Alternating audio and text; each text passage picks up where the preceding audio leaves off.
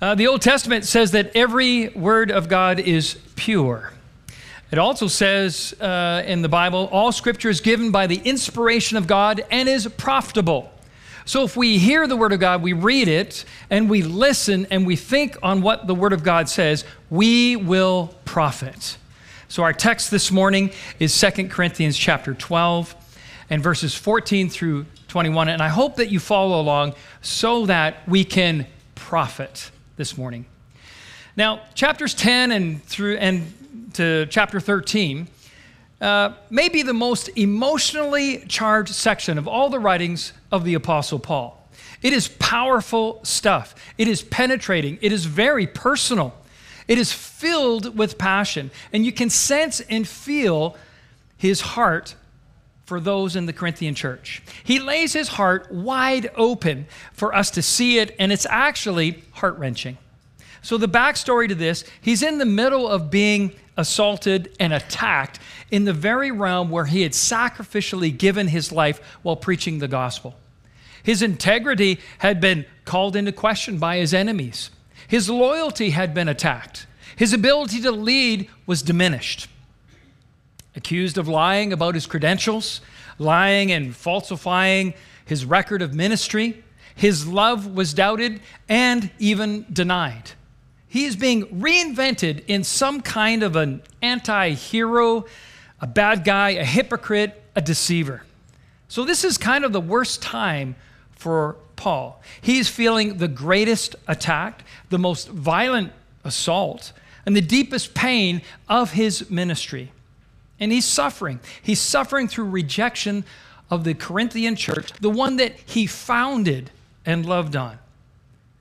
Many in that church did not like him. All because of some false teachers who had come into the church and was creating all kinds of problems for Paul. And now Paul has a mess that he's got to clean up rather than just ministering to people. So he's got a mess. He is in deep pain at this point. He is suffering. And you can see that in chapters 1, 4, 6, 10, 11, 12, and in chapter 13. It is the constant reoccurring theme of this book. And yet, this guy has got heart. Now, understand something very important. The greatest impact that you and I will ever have in ministry will always be from the inside out. It's a heart thing. While, doctrine, it's important, and it is. And while theology is important, and it is, having the heart of God, one that is sensitive to the things of God, that is what is important. And that's what Paul had going for him. So what happens here is we have false teachers and we have Paul. Let's take a moment and just kind of break that down and look at the comparison between the two. False teachers, they take advantage of people. They manipulate. They intimidate. They're after people's money. They benefit themselves. They're selfish. They're prideful. They're deceptive. They destroy. They use people. They abuse people. They pollute people. And they throw dirt at God's people. They confuse and they discourage. They destroy. But take a look at Paul. Humble. A life of sacrifice. Honest. Selfless. Honors God. Does whatever God wants him to do. He does it God's way. He's very compassionate. He's a shepherd. He's very patient. Do you see the stark contrast here between the two? And Paul points this out as well.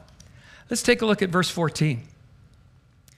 Now, for the third time, I am ready to come to you, and I will not be burdensome to you, for I do not seek yours, but you.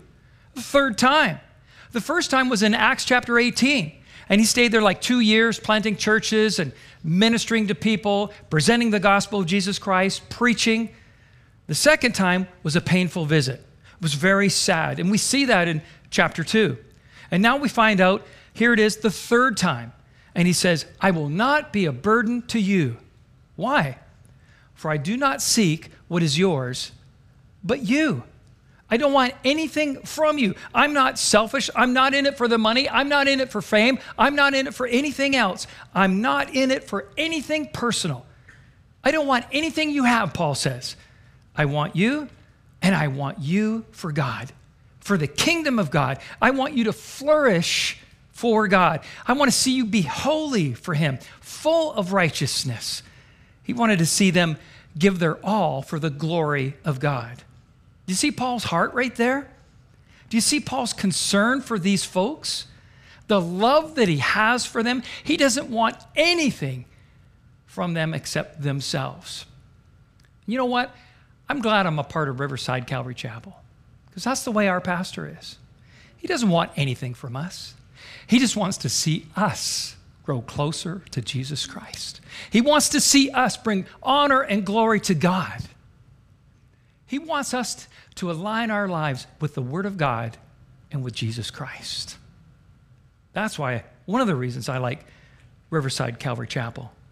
The other reason is I get to work with Cole. That's worth a donut. All right. Then he gives an illustration in verse 14. For the children ought not to lay up for the parents, but the parents for the children. In other words, parents take care of their children. He is saying to the Corinthians that he is their spiritual parent. He's doing what he's doing because he loves them and cares for them, cares about their spiritual life and their growth and their spiritual development.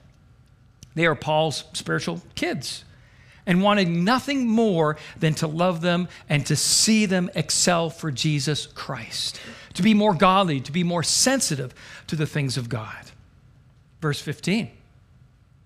And I will very gladly spend, notice those three words, very gladly spend, and be spent for your souls.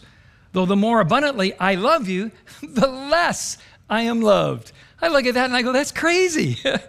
But notice Paul's attitude. Very gladly. Very gladly. It's a giveaway to his whole life. He's happy to help. He's happy to go the extra mile, do all that needs to be done. Most gladly. In other words, I'm thrilled. What a servant's heart this guy has. He's excited over the top about being able to spend. Now, I know what you're thinking right now. Finally, something I can relate to. Spending. I can identify with spending. But Paul's talking about spending on others, not on himself. He's completely happy to spend all that he has until nothing is left for the Corinthians. All his time, all his money, all his strength, all his energy, his everything for these folks. All for the sake of their souls. He says, I don't seek what is yours, but I seek you. In other words, the you there is their soul. What did Paul get in return? What did he get in return? They loved him, what? Less. Look at verse 15. Though the more abundantly I love you, the less I am loved. Can you imagine that? What's his response? Is this what I get in return?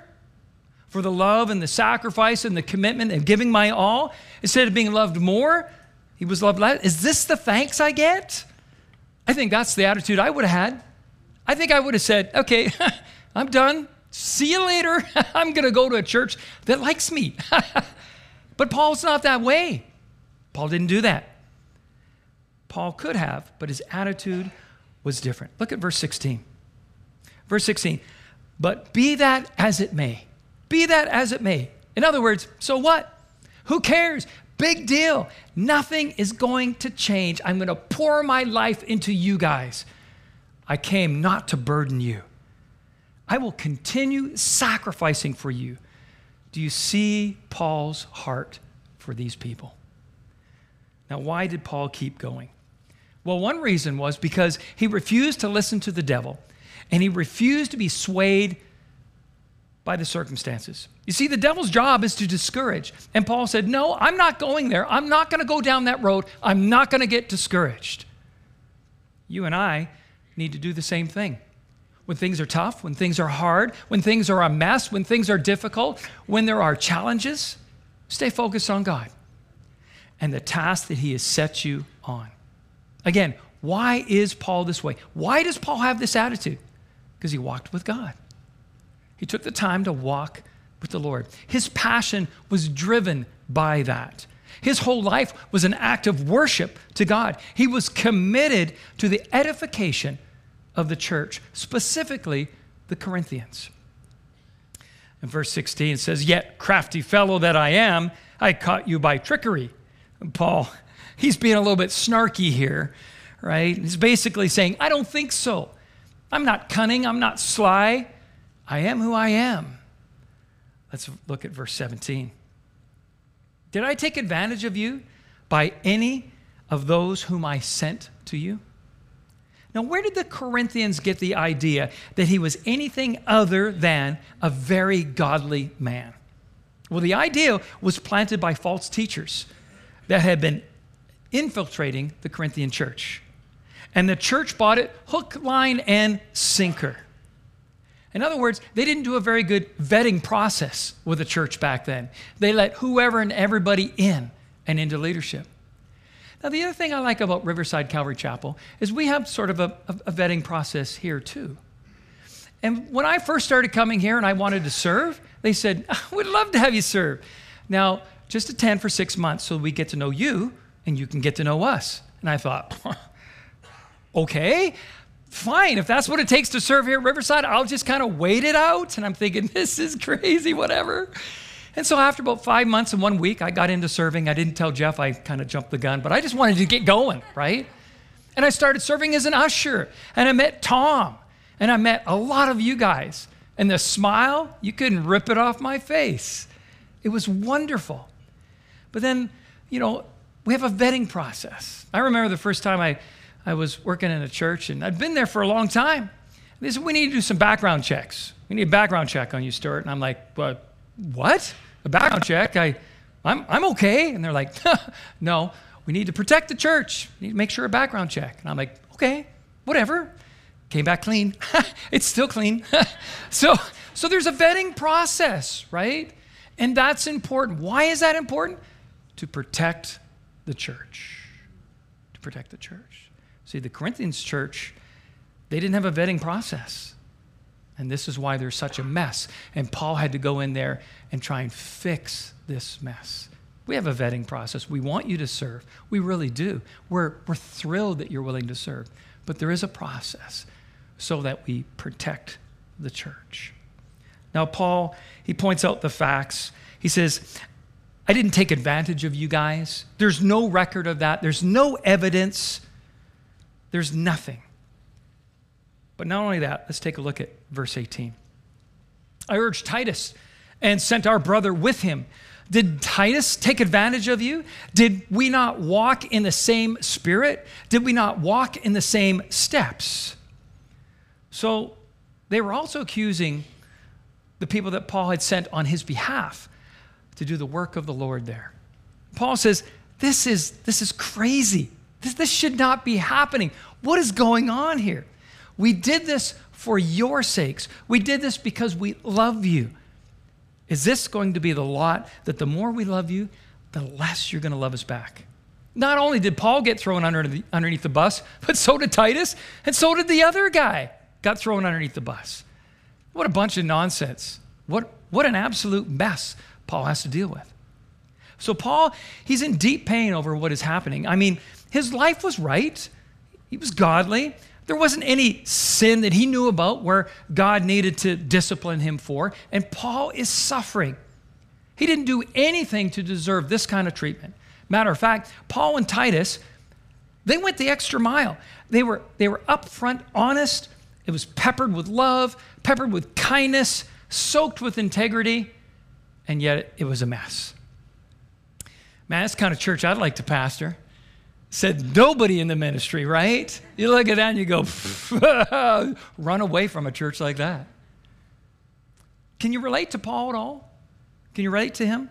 You look at your life and you say, I don't see anything in my life that's glaringly wrong. Why am I suffering like this? Why is my marriage suffering?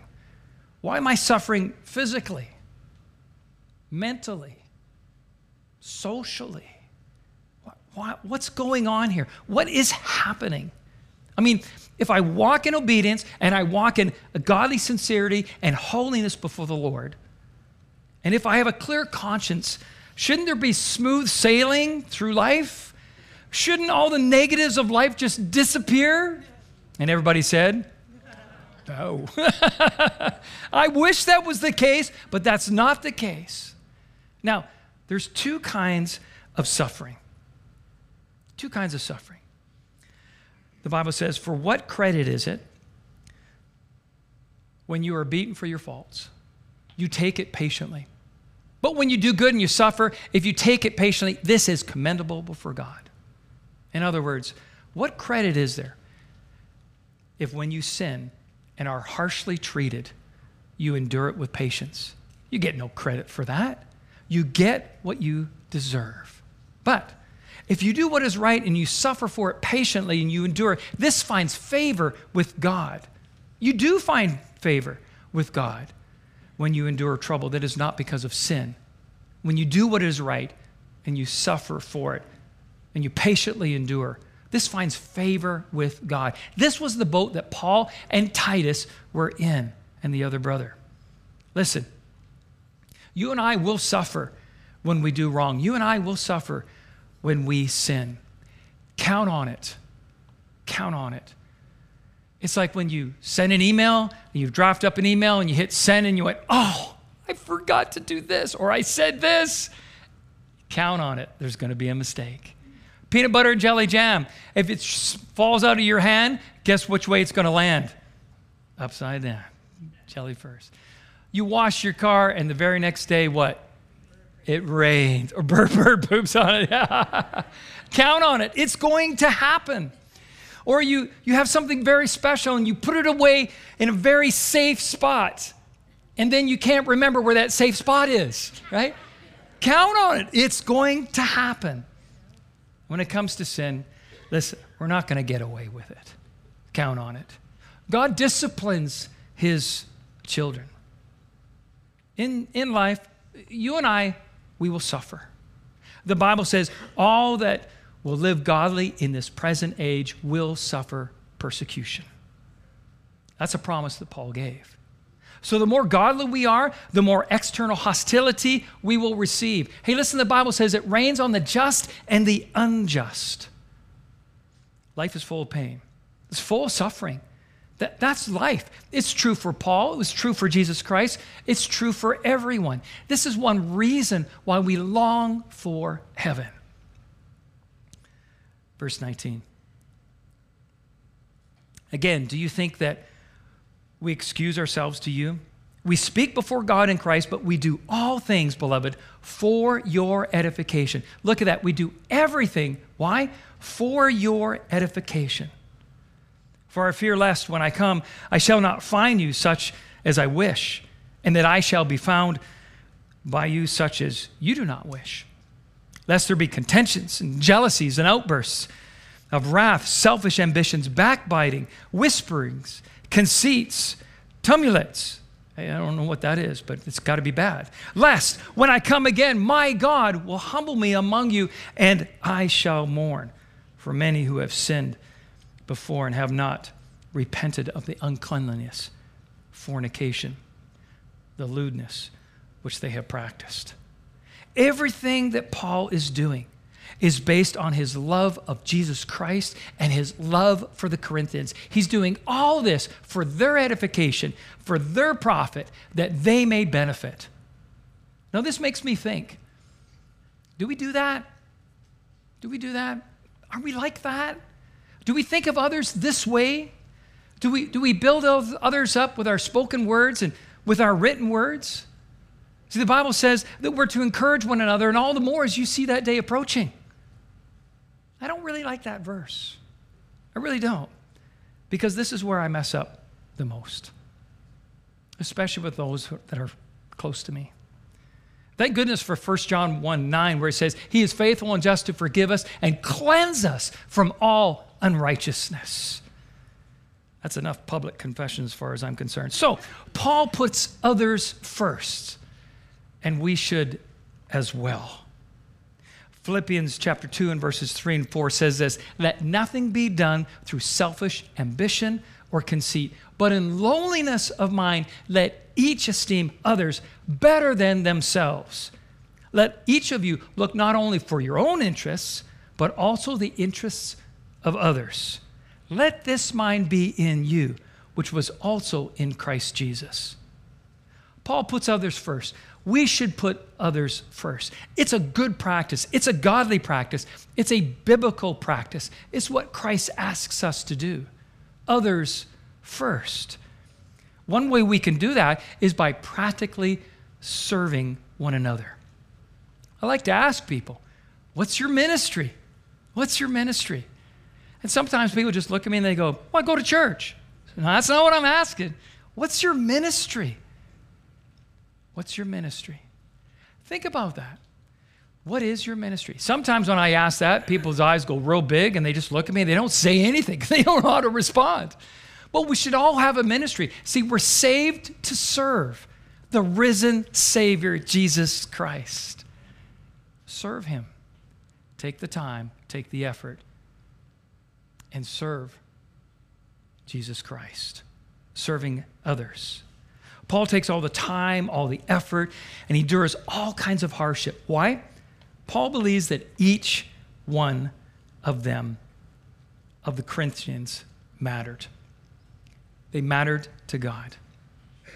That's why he did what he did. That's why he took all that garbage.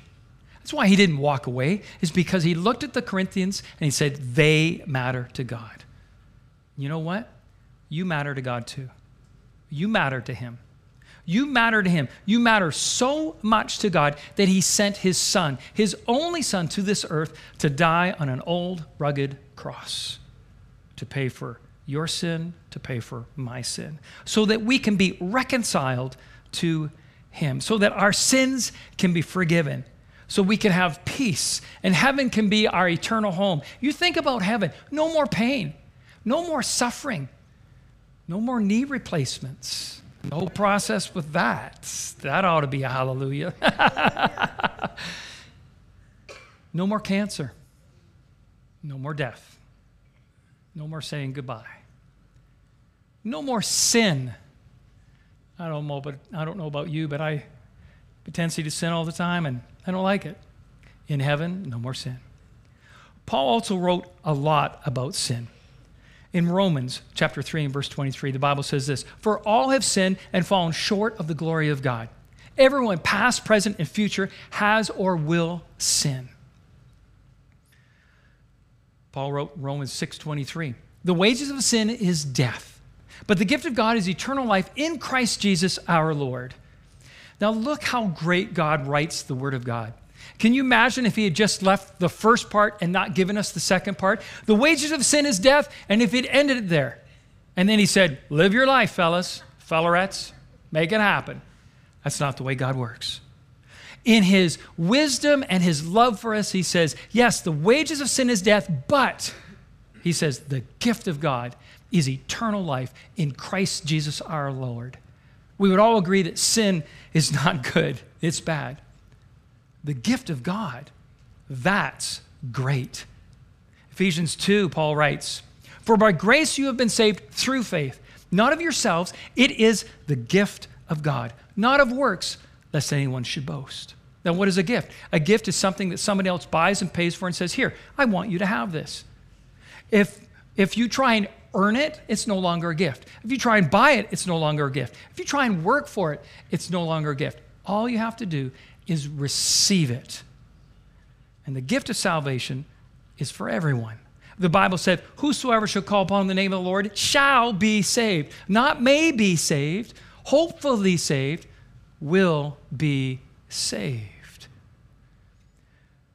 Romans chapter 10, Paul writes that if you confess with your mouth that Jesus is Lord and believe in your heart that God has raised him from the dead, you will be saved. For with the heart one believes unto righteousness, and with the mouth confession is made unto salvation. It's a mouth, heart, mouth thing. So the question is this, have you called out to God to save you? Truly, honestly, sincerely called on him to save you? Have you confessed to him that you are a sinner and that you can't save yourself? If you realize that Jesus is who he claims to be, the Savior of the world, the King of kings, the Lord of lords, have you been to that spot in your life? Most important thing you can do is not amass a great amount of wealth and money to leave to your kids, a great reputation that'll go down in history. No. The greatest thing that you can do is to call out to the Lord Jesus Christ. Ask him to forgive you, to save you, and to change you, and to take you to heaven. The greatest legacy one can ever have when they tell their kids, dads in heaven, moms in heaven. The saddest legacy is the opposite. So have you called out to him? Because that's the most important thing that you can do in this life. I did that at age 16. I realized who Jesus was. I realized that I could not save myself, and I confessed that I was a sinner, and I asked him to save me and to change me, and he heard me. And he'll hear you as well and do the same thing for you that he did for me.